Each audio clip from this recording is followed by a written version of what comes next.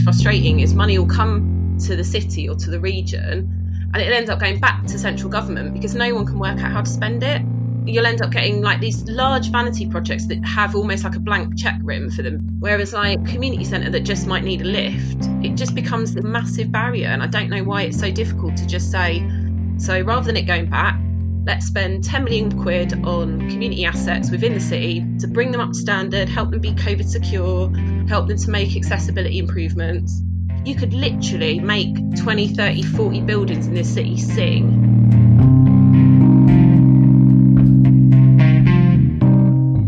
I'm Neil Maggs and welcome to Season 2 of Bristol Unpacked, talking to fascinating characters with challenging topics changing the city.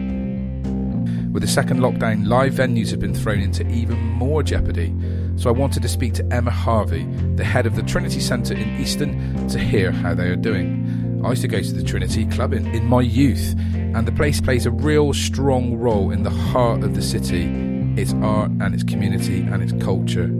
So this should be a fascinating conversation.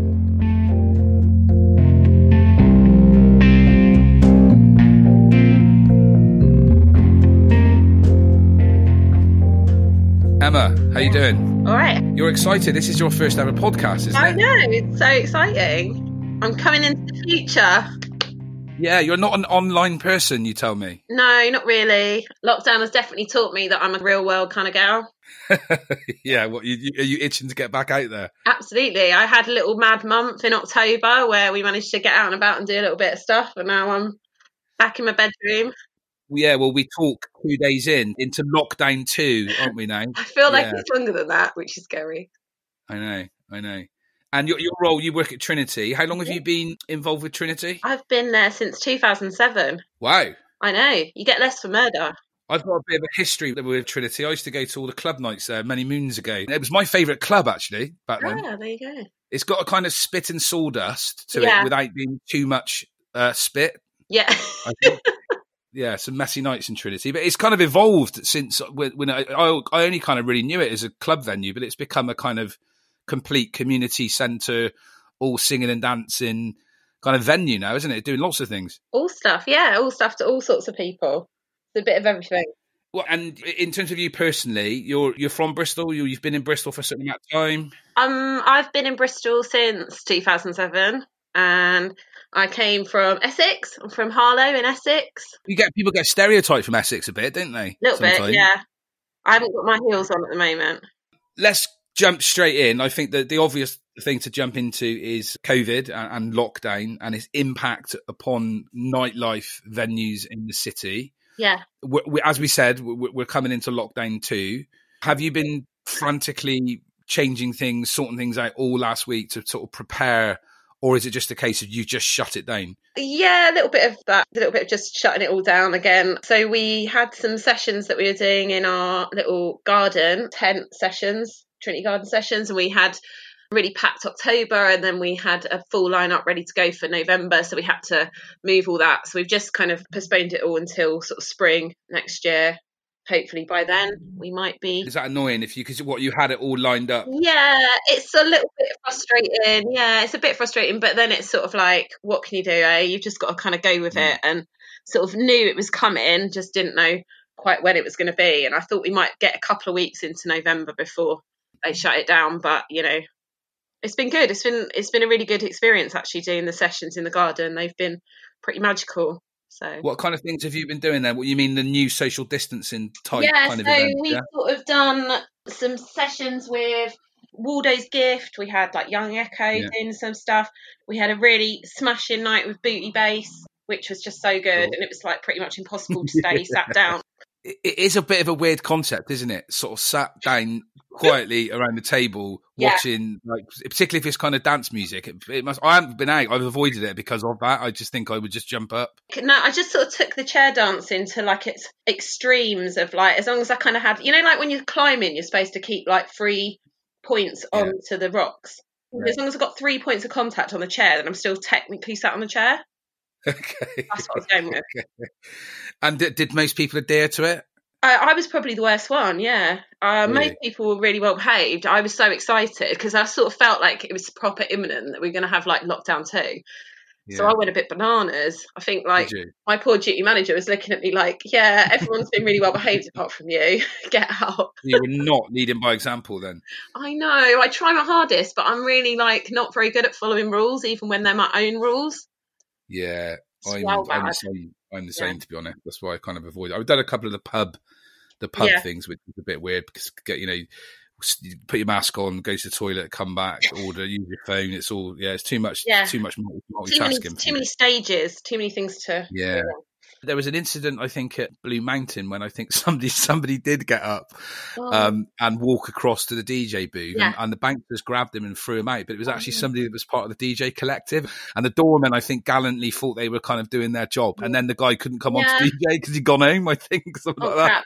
I guess it's really difficult because it's like, I mean, you got to kind of sympathise with the door staff's perspective, like they've got the really sort of short end of the stick. It's not like really my rules or like Trinity's rules or Blue Mountain's rules. This is like national rules that like, and actually if somebody got spotted for breaking those rules and the security didn't enforce it, then like that venue could be fined. It's just a bit crappy for everyone. So it's like, I guess it's sort of, you got to kind of try and maybe police with a slightly softer hand than just like chucking people out. Because I think people just, like, you just do things automatically without even thinking about it. I think the hardest thing I've noticed at the end of a set, people just start clapping and whooping. And, you've told people not to, like, sing along, not to cheer and whatever.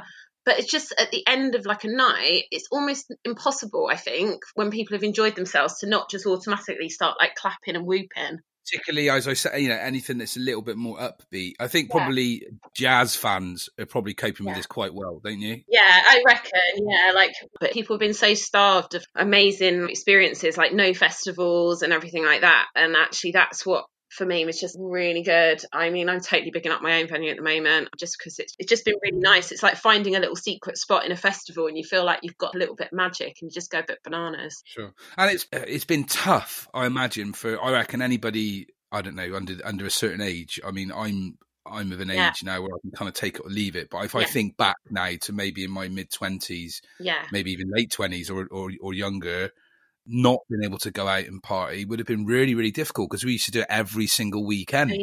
I would ask you what you think about this. There's obviously been quite a lot of, I would say, negativity a bit in the press, and there's been videos on social media of young people out celebrating, breaking social distance rules when the clubs and when the pubs shut.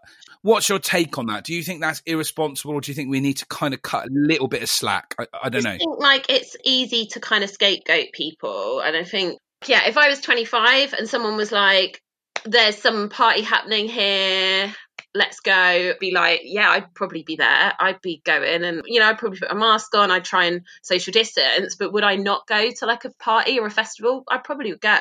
You only live once. Maybe if you are a bit younger, a bit more hedonistic, everyone is just making their own choices and making their own calculations. Is it also because it's quite a distant connection if you're younger to coronavirus, maybe, though? Because it doesn't maybe affect you directly. Yeah, and perhaps, even with the students, I think that, because obviously they wouldn't necessarily have older relatives in the city, would they? Yeah, maybe not. I just kind of just think it's like, it's just, everyone's making their own choices and But is that not the point, though? People shouldn't be making their own choices. We should be, the argument is we should all be adhering to a certain set of limitations, yeah? We're fallible creatures, and we are all making our own choices and adhering to the rules as best we can.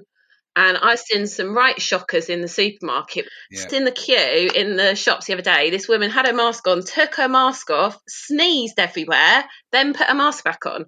I'm like, mate, come on, this is like basic. So young people are kind of like an easy scapegoat. Hospitality sector, easy to shut down. But actually, where you're looking at where cases are primarily popping up, it is in care homes, it is in schools. And those things, they're kind of impossible really shut down. It's all about little incremental wins. So it's like, if you can get control of stuff by locking down hospitality, which is sort of like a relatively easy thing to shut down, it's not necessarily going to stop the transmission, but it will bring it down that little bit more. Most of the people are trying to do their best, and I don't think most people want to cause harm to other people, but at the same time, it's balancing that choice between having a life yourself. And I reckon it's a shit stick at the moment for students. You're spunking like $9,000 a year plus your accommodation, which is super expensive now. And you're getting like online tutoring that I might as well sign up to open university course for, and stuck in your room with nothing to do. Mate, if I was stuck in my halls of residence in Loughborough and someone was like, come to this boss party, I'd be like, there straight away. There's no way I would say, no, I'm stuck in my halls. Bye. Yeah. So you don't think it's selfish behaviour? It probably is selfish, yeah. But like human beings are selfish. We're all selfish, fallible things. You know what I mean? Like, would somebody want to directly cause some harm to somebody else? Probably not. But would, like I said, people making these crazy choices every day. I saw another crazy guy where this was like proper like lockdown number 1, and he's like driving down the street, rubber gloves on, mask, on his mobile phone while driving. I'm like, dude, you've got like all the PPE on in your own car on your own, and you're doing probably one of the most dangerous things you can be doing, chatting on your phone. It's that cognitive dissonance, isn't it? You make your choices in order to just see your way through your own day. There's a difference, I think, between something spilling out onto the streets. We saw that on the weekend in Bristol city centre after the pubs close, or the last night of lockdown 2 where people are letting their hair down. Yeah. Is there a difference between that and organising, and I say this as somebody who was very much involved in this scene in my late teens, early 20s, organising a massive illegal rave in Yate? I just think there's always going to be illegal raves. There's always been illegal raves. That's just, it will just happen. You're not going to, You don't think it should be suspended for this time now, though? There should be more consideration. Of an illegal rave, it's illegal. Would I put a rave on? No, of course I wouldn't. Like, we're a licensed venue, but like, I don't mean in general. I mean more the moral stance, like in this period we're in. Yeah. I guess I just kind of get back to like you got kind of one life, and who am I to say what's morally? I think, one of the big mistakes that we're making as a species right now is our rush to moral superiority, and it just gets us nowhere. Like, it polarizes everybody on social media, it polarizes people, it divides communities. If we want unity, well, as I said, I think it is difficult. Make that choice myself, but I can see why someone else would make that choice. Sure, and I think anyone can appreciate it is difficult. Let me just drill onto the students stuff, because I think that's interesting. You would probably get, I would imagine, students going to Trinity as other kind of venues in the city would. Students are now back. It must be very difficult if you come from another city. Yeah. You're in student life, not to go out. Yeah. However, it does seem to be, I stress that seems to have kick-started the kind of R rate increasing a bit in Bristol. Obviously, students coming in for the sort of four corners of the country in areas where there was quite a high infection rate, coming into the city. Yeah. Should Bristol University and UWE have allowed the students to continue online like schools did before? Sure. That's my first question. And the second question, I guess, is related to before, really, is that can they be expected, and would they be expected to socially isolate when you're 19, 20 and away from home, and free-spirited and all that kind of stuff? Yeah, I guess, disclaimer, I'm not a virologist, so I don't know, what causes COVID spikes. I only know what I'm told. I would say it coincides with schools going back as well, so I think it's really hard to kind of pinpoint and say it's definitely students. I'd want somebody who was more of a scientist than me to tell me that was what was the cause. Well, there has been, high cases in the halls of residence. That is a reported fact. I guess. But like I said, I think students are getting a really rough deal at the moment. Essentially, you're buying a product, you're buying a degree that you're not getting what you're paying for. So I think universities should be basically refunding students en masse. I would just be taking this year off. If I was a student and I knew that this was going to happen, I would definitely be thinking, right, let's just work for a year and maybe go back to uni at some point. Why do you think they want the students to come back, the institutions? Well, the dollar, obviously, I would say. You've got a massive institution, big old hungry mouth to feed. How would realistically uni, I suppose, survive without that influx of students? Getting back to the rave thing, which is generally just going to be set up by a bunch of people who own a sound system, I'd say there's more of a moral imperative on an institution to act responsibly than there is on the individual. Yeah. Like, Trinity's got a moral obligation to act in a certain way because we're an institution. We have, a set of stakeholders that we're responsible for. And I would say that similarly with the universities, even if you want to treat them like customers, you've got a set of customers that you're responsible for. And are you providing a good service? I would say no. I'm not getting that tutor contact time. I mean, I did a fine art degree. How anyone's doing an art degree right now when you can't even get into studio space, I don't even know. Perhaps the institutions themselves can take a bit of responsibility and cut a little bit of slack for the students. And let me kind of broaden that out to an entertainment itself, music, dance, culture in the middle of a pandemic, because I think that one of the kind of key things that's come out from this is the financial package for a lot of freelance people, which often work in that sector, hasn't been as great as people that are kind of employed. I think it was a Chancellor, Rishi, that came out and said, well, maybe these people need to retrain away from the kind of arts.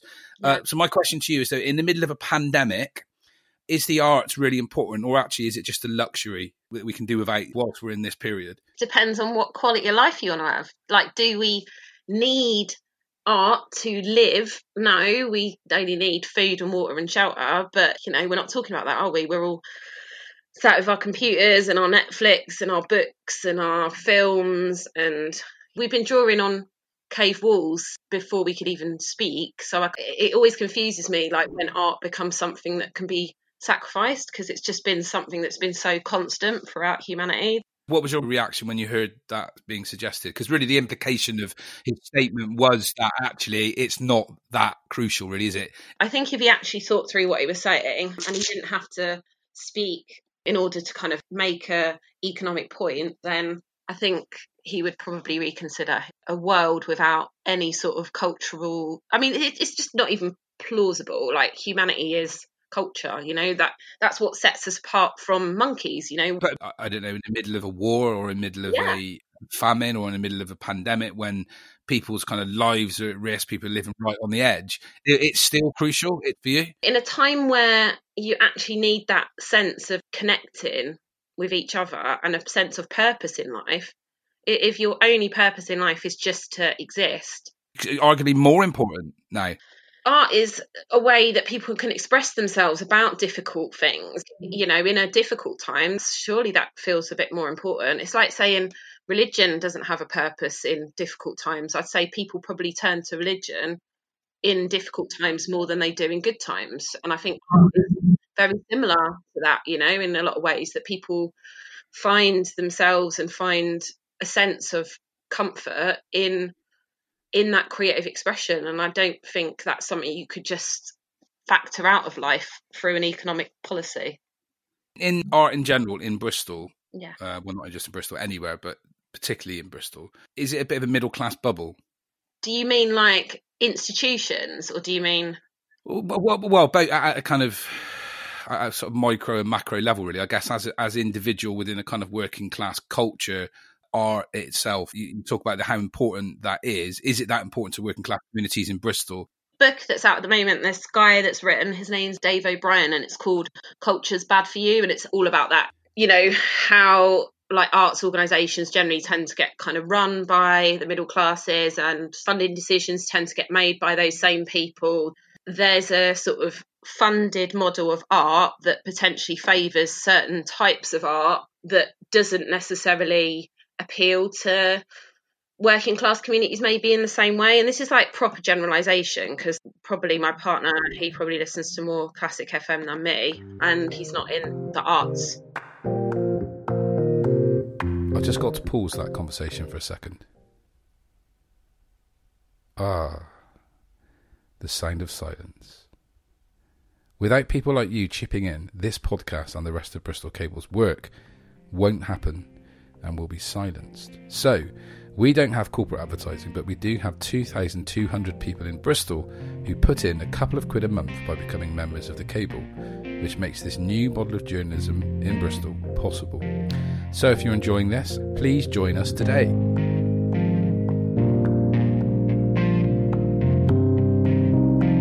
Would you say that some of the arts institutions and organisations that attract more funding, that know how to kind of play that game a bit more, are better positioned than some of the more grassroots organisations in the city. I noticed that you tweeted about Bristol Beacon saying congratulations, this was great, when that was the Colston Hall when it changed its name. And you did speak about the real need in the city to redirect focus and funds to cultural centres, more grassroots community centres. Is the implication that you feel that doesn't happen enough in the city? I never understand why parity is such a complicated process. You know, hats off to Beacon that have got their capital projects on the way, and the team worked really hard and that. But there's a huge amount of capital investment going into one central arts institution. And the same conversations get had year on year. I had the same conversations with George Ferguson when he was in, before there was even an elected mayor, with Marvin, now he's in. And still, you're not seeing any of that capital investment trickle down to community centres within the city that underpin a lot of that cultural experience within communities. I just don't understand why that is. There's money there, there's money for the region. And that's what the most frustrating is. Money will come to the city or to the region, and it ends up going back to central government because no one can work out how to spend it. You'll end up getting like these large vanity projects that have almost like a blank check written for them because they're easy to say yes to, because they've got the institution, they've got all of the feasibility study there, they've got all the architectural studies and everything. It's all like really easy to say yes to. Whereas like community centre that just might need a lift, it just becomes a massive barrier. And I don't know why it's so difficult to just say X amount of money from WECA, say, for this region, and X amount of it potentially might go back to central government in March if it doesn't get spent. So rather than it going back, let's spend 10 million quid on community assets within the city, within the council's own portfolio, so buildings that the council owns, to bring them up to standard, help them be COVID secure, help them to make accessibility improvements. You know, £500,000 max each grant, you know, grants are between 100k to 500k. You could literally make 20, 30, 40 buildings in this city sing through that investment. There are people from certain sectors of the city that are in dominant positions, decision-making positions. They don't always have the real lived understanding or connected traction to those wider communities in the city. You know, and I think that's largely because, you know, those people don't quite know where to go. Or as you say, it's an easy, quick win to go with the big, shiny organisation with, you know, they know how to write funding bids. They've got everything in place. And it takes a bit more effort to reach out to areas like Knoll West, Hartcliffe, Southmead, you know, even some of the inner city places, St Paul's and Easton, etc. But we do now have a mayor and a leader in the city and a team around him that should know this because they come from those areas.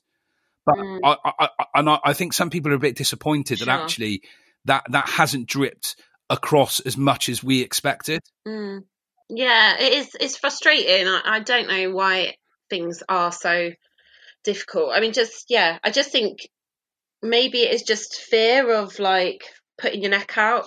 I guess it's that thing about pressures from different angles maybe, and you know there's always this kind of overarching prior to lockdown, the kind of austerity pressure that I'm sure will rear its ugly head once lockdown is over again, and so then it leads to this short-termism of decision making where it's much easier to dispose of an asset. You know, Cable did a really good piece with the Bureau of Investigative Journalism around the assets that have been sold off from different local authorities, and Bristol was one of the kind of key culprits in that. And, you know, just this sort of short-sighted kind of like, let's sort of get rid of the assets that we've got now, or kind of let them run down, dilapidate, and then we can make more of an excuse to bin them off, rather than kind of thinking about that kind of long-term gain. You're right, but if you look at some of the big arts institutions in the city and you look at when they've had Arts Council funding, lottery funding, direct funding from the council, you know, if you look at the small print, there is an awful lot of stuff in there about reaching out, connecting, diversity, connecting with different communities. So it's often written as part of a kind of bid. And it's always, you know, my background is in community development and sport development for a while, where often money would go into what I would call hubs, when there might be smaller venues around the city that could just directly have that money and do it directly, rather than it having to be some kind of outreach project from a big city centre institution. Thinking it's not, I guess it's top down, not bottom up. Yeah, it's just been a really difficult thing, I think, for people to make a really strong case for localism, even where there's sort of evidence that it works, because I guess it's so bitty, and that, you know, there is still a greater risk that, say, if I invest £500,000 in 50 community buildings across the city, you know, I potentially 20% of those might fail and 20% might not achieve what they said that they set out to achieve, because, like you said, they haven't got the infrastructure there, they haven't got potentially the governance and the management there, they haven't got the skills within the team potentially to be able to administrate that money effectively. Whereas I guess you sort of see that risk is sort of slightly diminished within a larger, more accountable body. But, even with vaccine, that hasn't worked. You stick a load of money into a massive quango and you wonder why, not the vaccine, sorry, Serco. What's it called? Track and trace. Spend a lot of money in one thing because you think that it's a good deal, but I kind of think there's a sort of false sense of security around an institution. Yeah, I agree. And also a false sense of security around the whole sort of consultancy industry as well. I think that people are kind of brought in to make decisions often from outside communities, that the knowledge is already there.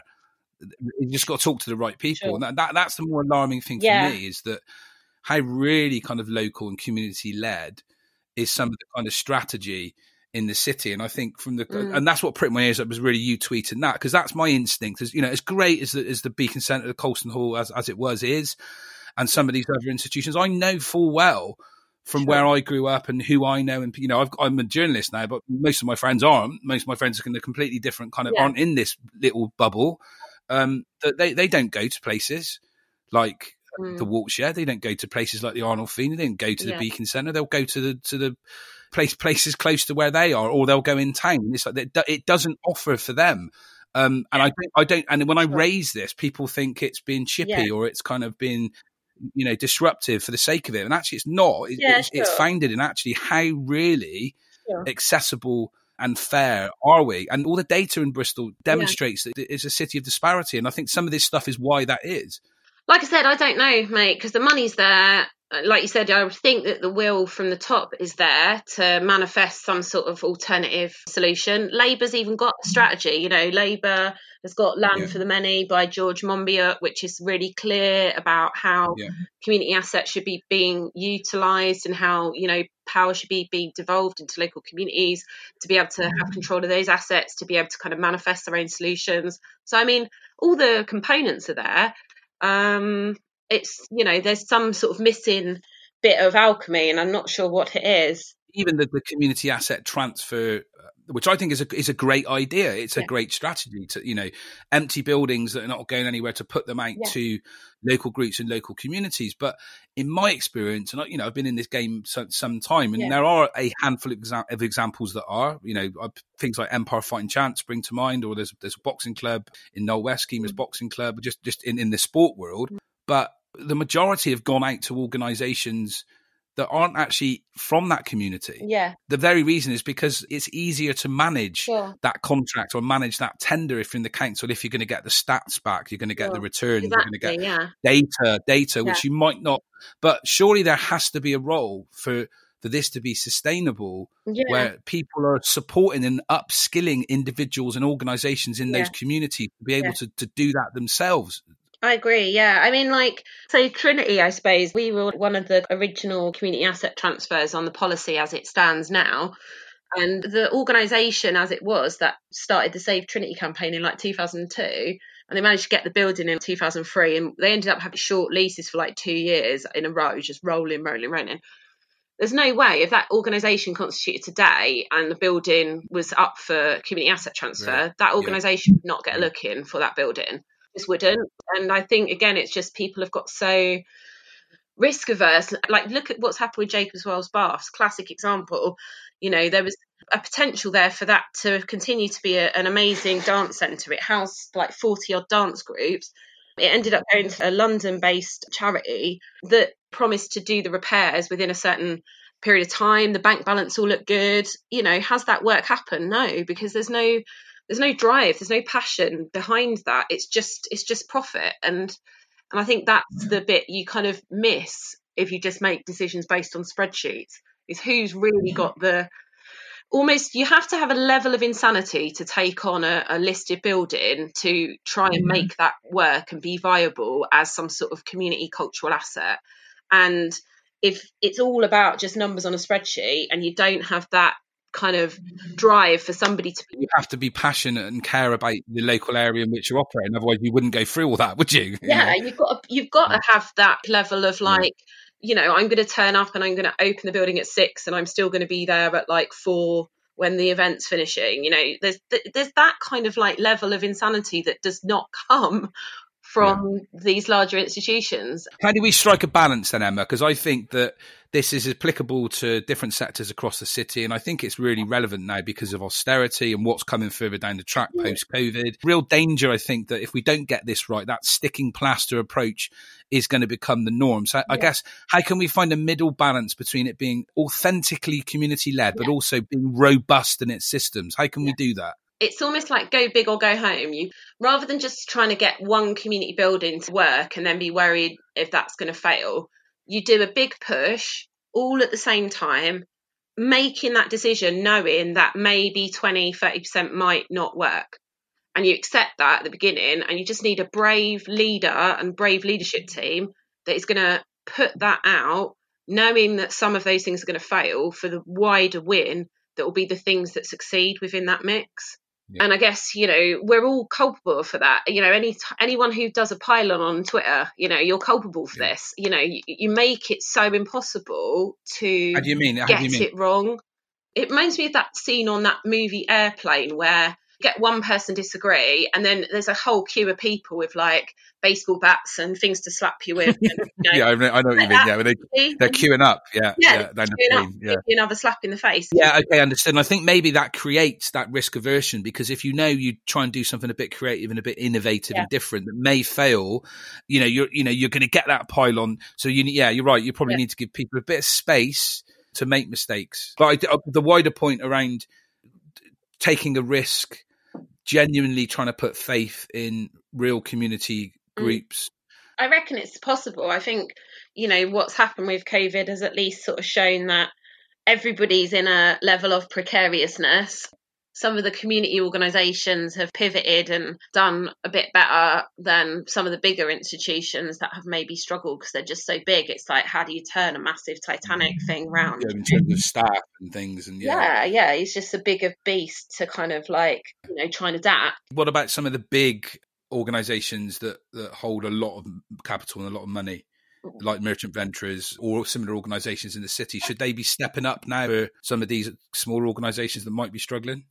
I think it's difficult, isn't it? It's a big question, that.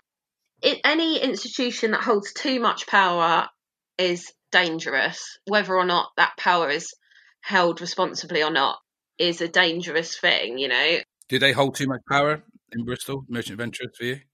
Like I said, I think anyone who holds that much power to have a conversation about something, say, for example, like Colston, to enable that conversation that was about something so very basic to drag on for that long, shows to me that institution has too much power. Yeah, and it's not just. I think it's been cultural power, not just economic power as well. Sure. And I think the cultural power is waning day by day. I actually think they're in quite a weak position for community organisations to kind of push the agenda if they were kind of bold. Yeah. We can not talk about Trump. In fact, I think, this has happened this week. Yeah. It's still going on. It's all a bit nuts, isn't it? I'm alert on my phone for tweets. I can see it in real time, the manifestation of whatever the hell is going on in his brain. It's quite amazing. Its latest one is in capitals 1 hour ago, just simply, "We will win." I love the all caps. It's it is sort of fascinating. I'm sure there'll be lots of history books written about this Twitter meltdown and, the outcome of it. That's still a little bit unknown. But yeah, it must be quite difficult if you've never had to admit that you're wrong or that you're not.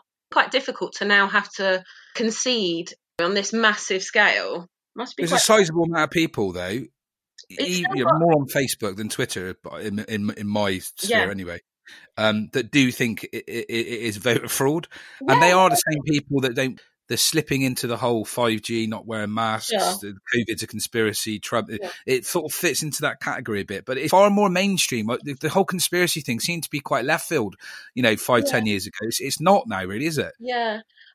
It's difficult because, again, it's just everyone's so polarised, isn't it? Like, it's not like Biden's won by a landslide. It's like, it's pretty close, and there's still, going to be 70 odd million people that are going to feel really massively wronged. And I guess it's more about a case of, one, how we're going to get beyond this state where we're making these massive global decisions like Brexit and who the president of the United States is going to be on these sort of 2%, 4% margins. It's like, it's crazy. Like, I kind of think you must be asking the wrong questions or giving people the wrong options to choose from if it's that close.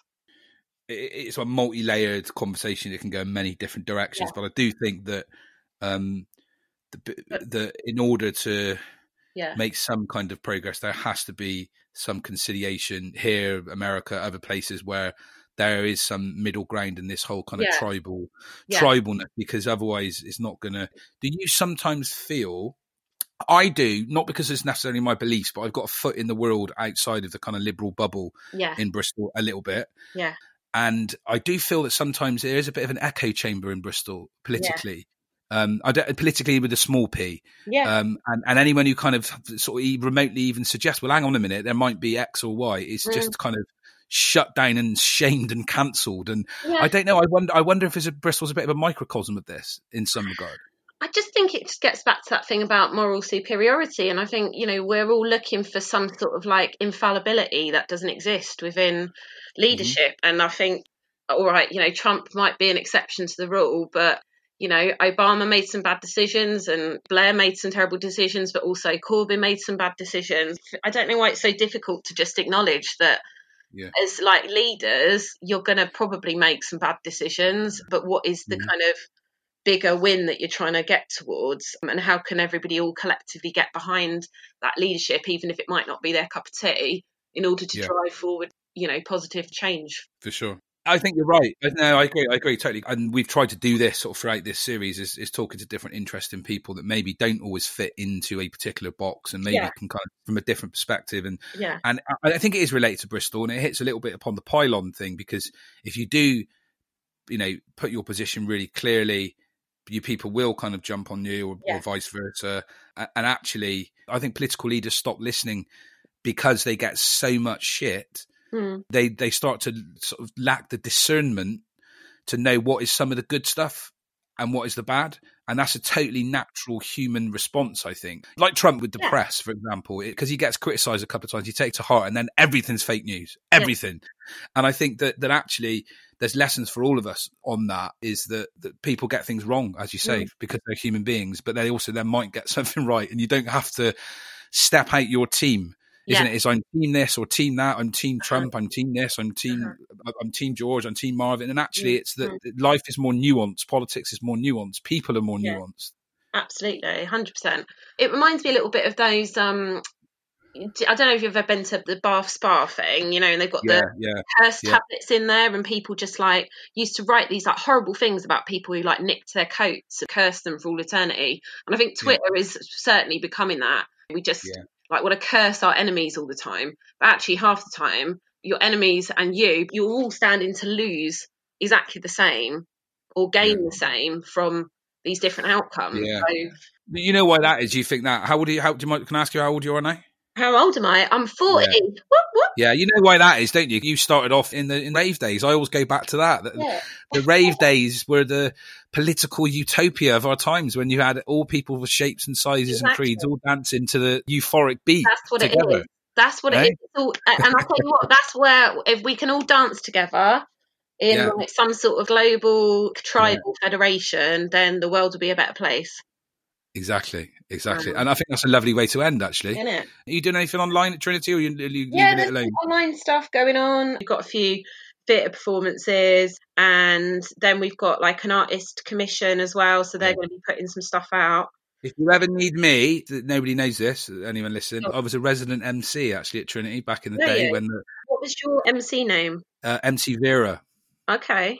MC Vera, making it clearer, entering your mind, body and soul. Is there any flyers kicking around from that? I could probably find there. Should be, there should. I'll have a little look, see if I can find. I promise I'll slip into a bit of it on the last episode of the series. I'd definitely tune in for that. Lovely. Nice one, Emma. This one. Cheers. Bye. Big thank you to Emma there. Interesting conversation for me. What I found fascinating about that was her honesty, quite robust in her arguments. but also clearly very passionate about grassroots community organisations and really trying to make sure that the city shares the love, shares the focus, shares the funding, and drips down really to some of these real community grassroots centred organisations like Trinity. Some people can be a bit cagey sometimes in these conversations and feel they have to kind of play a bit of a political game, worried about funding and all that kind of stuff. But I really appreciated her honesty, but at the same time she came across with a lot of integrity, and she's quite funny. I really enjoyed that actually.